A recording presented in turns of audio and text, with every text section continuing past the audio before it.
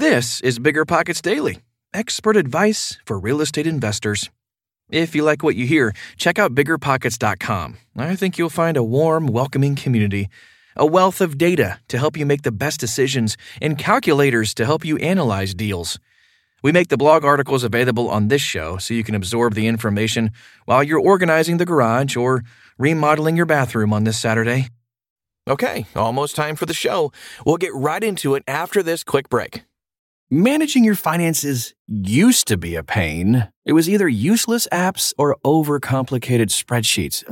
But now, with Monarch Money, managing your money is easier than ever. Monarch is the top-rated all-in-one personal finance app. It gives you a comprehensive view of all your accounts, investments, transactions, and more. Create custom budgets, track progress toward financial goals, and collaborate with your partner. And now, get an extended 30-day free trial when you go to monarchmoney.com/bigger. Unlike other personal finance apps, Monarch's simple, intuitive design makes it easy to set up, customize, and use. You can even collaborate with your partner, family, or financial advisor at no extra cost to get a joint view of all your finances. Customize your dashboard, notifications, and budgets with a tap. After trying out Monarch for myself, I understand why it's the top-rated personal finance app. And right now, listeners of this show right here will get an extended 30-day free trial when you go to monarchmoney.com/bigger. That's monarchmoney.com/bigger for your extended 30-day free trial.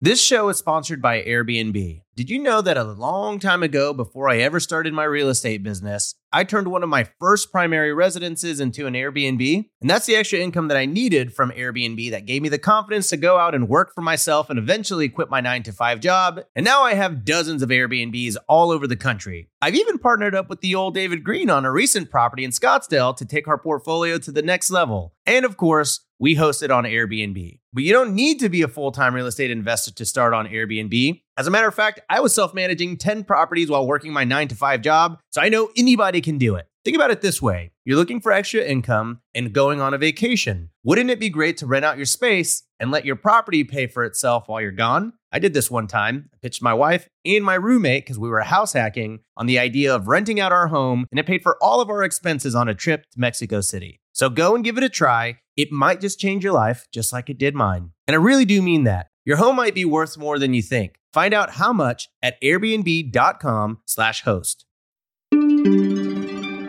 What expectations should landlords establish for tenants with pets? By Andrew Sirios. Americans love their pets. Indeed, according to a report by Spots.com, a full 67% of American households, or some 84.9 million American families, own at least one pet. It almost goes without saying that it would be unwise for landlords to exclude pets entirely. When to accept pets or not? There's no hard rule for this, but generally speaking, you should always accept pets in houses. One of the major reasons people choose to rent houses over apartments is because they want to bring Rex and Felix along with them. Excluding tenants with pets would reduce the number of potential tenants available to rent your property. As basic economics tells us, if demand goes down, the price, or rent, goes down too. Or even worse, the property just stays vacant. With apartments, it's a bit trickier. One loud dog could turn off fellow tenants or prospective ones, especially if it's an older apartment with thin walls. You also do not want to have hallways filled with dogs and cats, or iguanas and snakes, meandering about all over the place and leaving behind their calling cards to boot. Use your judgment based on your property and management style. How many and which types of pets? Dogs and cats are by far the most common types of pets people have. In the United States alone, there are nearly 90 million dogs and 95 million cats. Generally, I would recommend accepting tenants' requests for other small animals like fish, gerbils, or hamsters, which they probably won't even tell you about. I would, however, generally shy away from less common or exotic pets like pigs, rabbits, etc. You can make exceptions if you choose. Legal considerations. There are, of course, some legal points to keep in mind. First and foremost, if someone has a guide dog, seeing eye dog, or service animal, the Fair Housing Act requires that a landlord accept that pet and not charge a deposit for it. This is true for any person who has a disability-related need for an assistance animal. It's less clear-cut with emotional support animals. According to ADA.gov, animals that provide comfort just by being with a person are not considered service animals.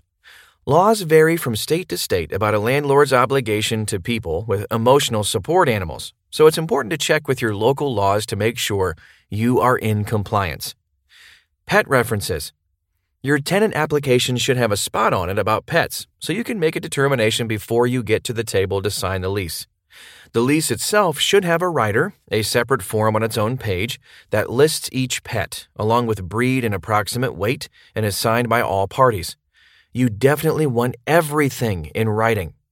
You can consider requiring a pet reference from previous landlords or a vet if you want to be a bit more forgiving or get more information about the animals in question. As for how many pets, there is no perfect answer, but the principle to work with is that pets do damage and can cause issues. So there is such a thing as too many. We accept up to 3 pets in a house, usually 2 in a side-by-side duplex, and 1 cat in apartments. Pet deposits and pet rent. Pets do damage to properties. Dogs are wonderful, but love to chew up blinds for whatever reason. Thus, it's important to charge a pet deposit and monthly pet rent. How much to charge?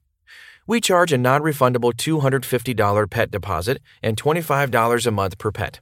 This is, of course, just our policy. You may choose different numbers, but the key is to charge both a pet deposit and pet rent. Otherwise, you will simply have extra repairs on your hands. While there's no way to accurately account for exactly what damages are done by pets, we believe we basically break even on pet rent or deposits. The big advantage is that by allowing pets, we open up our properties to many more prospective tenants.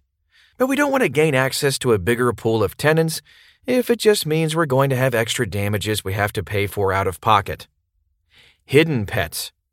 Sometimes people want to have their dog and cat and not pay their landlord for it.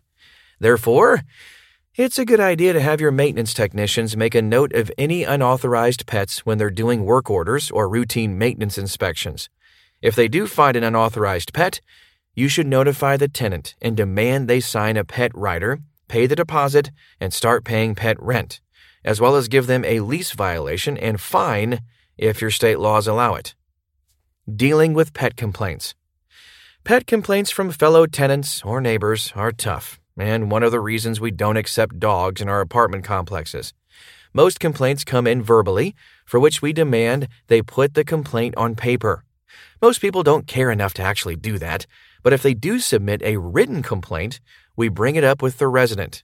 The first time is just a warning, the second is a violation, and third, we consider a breach of contract. Put this policy in your lease, by the way. Fortunately, it will rarely go that far. Americans love their pets, and therefore, to offer the best possible product, it generally makes sense to accept pets in your rentals. But there's more to it than that. It's important to create a pet policy and stick to it. And make sure you're being compensated with pet rent and a pet deposit for the damages that will assuredly happen.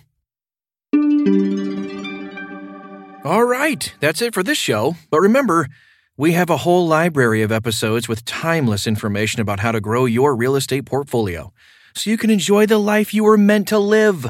Just tap all episodes in your podcast app or scroll back in the feed to check out an older but still evergreen show. Otherwise, dear listener, until tomorrow,